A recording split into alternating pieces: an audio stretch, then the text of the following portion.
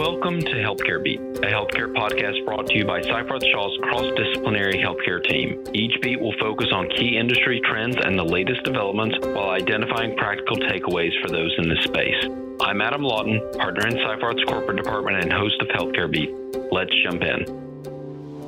Today, we continue our special series focused on Seyfarth's recently released publication, The Future of Healthcare in the United States, What a Post-Pandemic Healthcare System Could Look Like. As listeners may know, this is the second edition of our healthcare group's signature piece and provides updates and insights into what the post-pandemic world may look like for the healthcare industry. If you haven't seen a copy yet, be sure to reach out. And in the meantime, today's episode is going to be focused on HIPAA and privacy regulation. That is Chapter 7 of our publication. I'm actually the author of that piece, and so this will be another of our solo episodes. In terms of the big picture, what we were trying to accomplish with this chapter is to think through some of the many ways in which HIPAA and privacy regulation might change in light of the COVID-19 experience. One thing that we've probably all learned through this experience is that HIPAA is widely misunderstood. Just this past week or the week before we were recording this, there was a story, various places in the news, about the quarterback for the Green Bay Packers, Aaron Rodgers, who announced that he had not been vaccinated, even though he may have indicated previously that he had been. And someone asked a teammate of his or someone on the coaching staff if they knew about this difference. And the person said, "No, I didn't know. I think that's HIPAA." Well, it is not. And many of us have probably had similar experiences, meeting with friends or talking with people in our workplaces about what can and cannot be shared about tests or vaccinations. And HIPAA always seems to come up, even though it's rarely applicable in these circumstances. And so in terms of the lasting effects, I almost want to say that HIPAA is due for some sort of major reckoning, although perhaps that sounds a little too Old Testament. But seeing that the public understands so little about HIPAA, it may be time for HIPAA as a whole to be re-examined, and that's part of what we're trying to do in this chapter. HIPAA has not kept up with the current state of technology. We discuss in the chapter about blockchain. HIPAA doesn't account for the innovations around blockchain and other types of privacy innovations.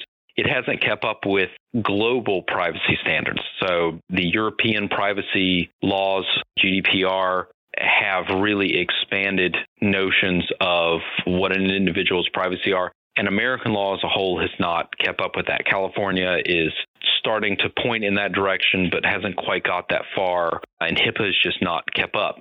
What we got with COVID were a number of waivers of HIPAA requirements or HIPAA regulations, basically examples, temporary or supposed to be temporary, of ways in which the Office of Civil Rights, which is the office within the Department of Health and Human Services that regulates HIPAA and health information privacy, basically them saying, we're not going to enforce this rule temporarily under these circumstances because it would screw up our COVID response.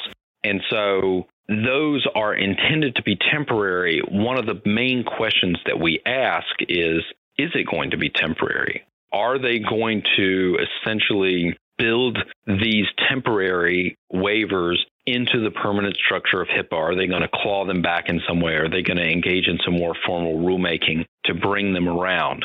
We don't know the answer to that yet. The Public Health Emergency Declaration is still in place. It's supposed to expire at the end of the year, but the way these things go, there's practically a 0% chance that it will actually expire or will be renewed for 60, 90 days in the future, and then we'll have this discussion again. But I think at least some of the waivers will remain in place. We'll talk about a couple of those shortly, but that's a big key to what happens with HIPAA next. We could go down the path of doing sort of a wholesale rewrite, or we could just take some of these waivers, look at the experience that providers and plans and others have had during COVID, and essentially try to graft them in to the permanent structure of HIPAA. It won't be a complete rewrite, but just sort of patching some holes. In terms of what healthcare organizations or providers need to be aware of that we address in the chapter, there's a couple of things. Some of them are sort of perpetual pieces of advice. They're not particular to our chapter, but make sure that you're keeping up with your risk assessment requirements. When was your last risk assessment? If it was too long ago, have you considered doing another one? Have there been changes in your organization, changes in locations or structure or the way that different parts of your organization work together that you need to do another risk assessment? Doing another risk assessment, it might be onerous, it might be expensive if you need to engage an outside third party to help you, but it's never a bad idea from a compliance standpoint. Examine your HIPAA policies and procedures again. Have you implemented the waivers? Have you needed to implement any of the waivers? Have you interacted with new technologies in a way that might complicate some of your HIPAA compliance? A lot of organizations turned to telemedicine, and that introduces another vector for HIPAA issues. And does your risk assessment, do your policies and procedures account for any of those things?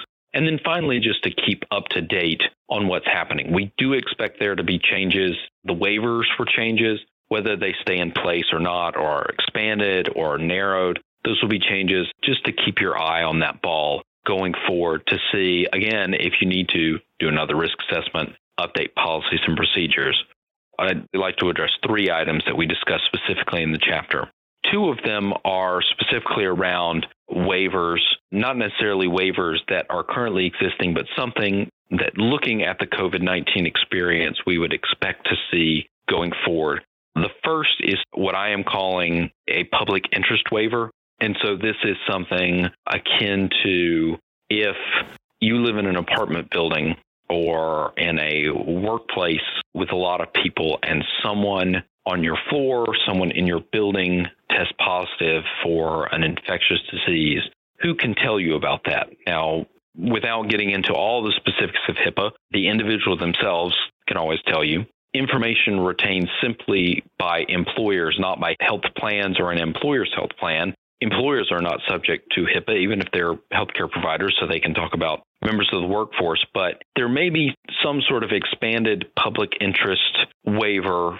There's currently a public health waiver, but it really matters who can those disclosures be made to. So right now under the public health waiver, you can make disclosure to public health agencies.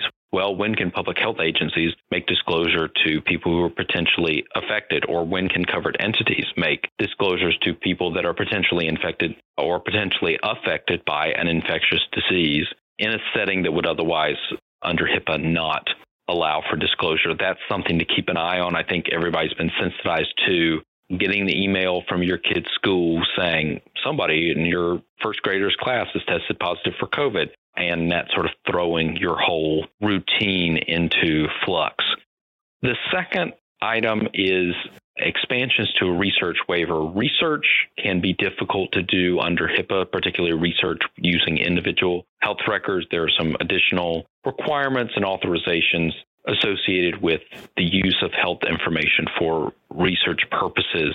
Obviously, seeing the rapid turnaround of first testing and then vaccines has emphasized the need to be able to, in a pandemic environment, flip around research very quickly. Some of that can be done within the existing strictures of HIPAA, but there's going to be a large body of patient data out there on people who've been infected, people who've been treated with various things. And now how do we use that? Can we use that? Do we use it? Maybe it's not a how, but an if question. Can we turn that around somehow and use that for productive research in the future? What would HIPAA allow? It's something worth considering whether there's going to be some sort of expanded research waiver, especially when it deals with sort of looking forward to other pandemic experiences. The final piece of the article, which we added in because I think this is maybe the closest and least hypothetical of our predictions about the future of HIPAA, isn't necessarily even tied into the COVID-19 experience at all, but is nevertheless very important. OCR, the Office of Civil Rights, did over the past several years a number of audits, HIPAA compliance, particularly around what it calls the right of access, meaning the right of individual patients to get access to their own records and various things around that. How much do they charge for them? How do you authorize that? How do they verify who you are to know which records to give you? And needless to say, the audits found a number of problems.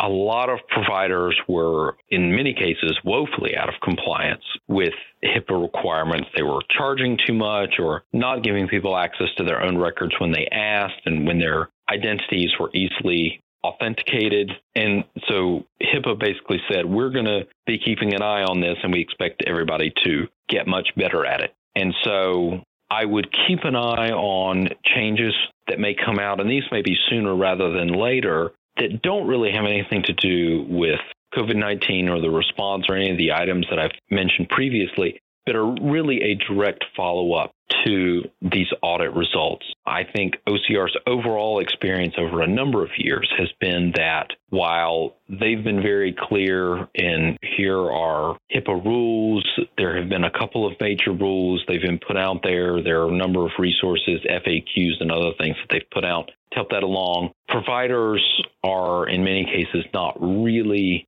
taking it seriously to the degree that OCR hopes and haven't achieved the kind of compliance that OCR was hoping for. And they do want to remind providers that they are keeping an eye out for this and they do expect a better level of compliance. So I would say that more than anything, and most recently, is probably the number one issue to keep an eye on. That will probably be the next rulemaking that comes out with HIPAA around those issues that were found in the audit, not necessarily around the COVID stuff. The COVID stuff may come down the line, but may be a more holistic look about what are we even doing with health information privacy in the United States. Thank you for joining us today for another edition of Seyfarth's Healthcare Beat podcast, bringing you the latest developments and pressing issues in healthcare. So you'll never miss an episode, be sure to visit Seyfarth.com, where you can subscribe to the podcast on iTunes, Spotify, Google Podcasts, or SoundCloud. If you enjoyed this episode, please give us a 5-star rating and share the podcast with your friends and colleagues. We look forward to having you with us again soon.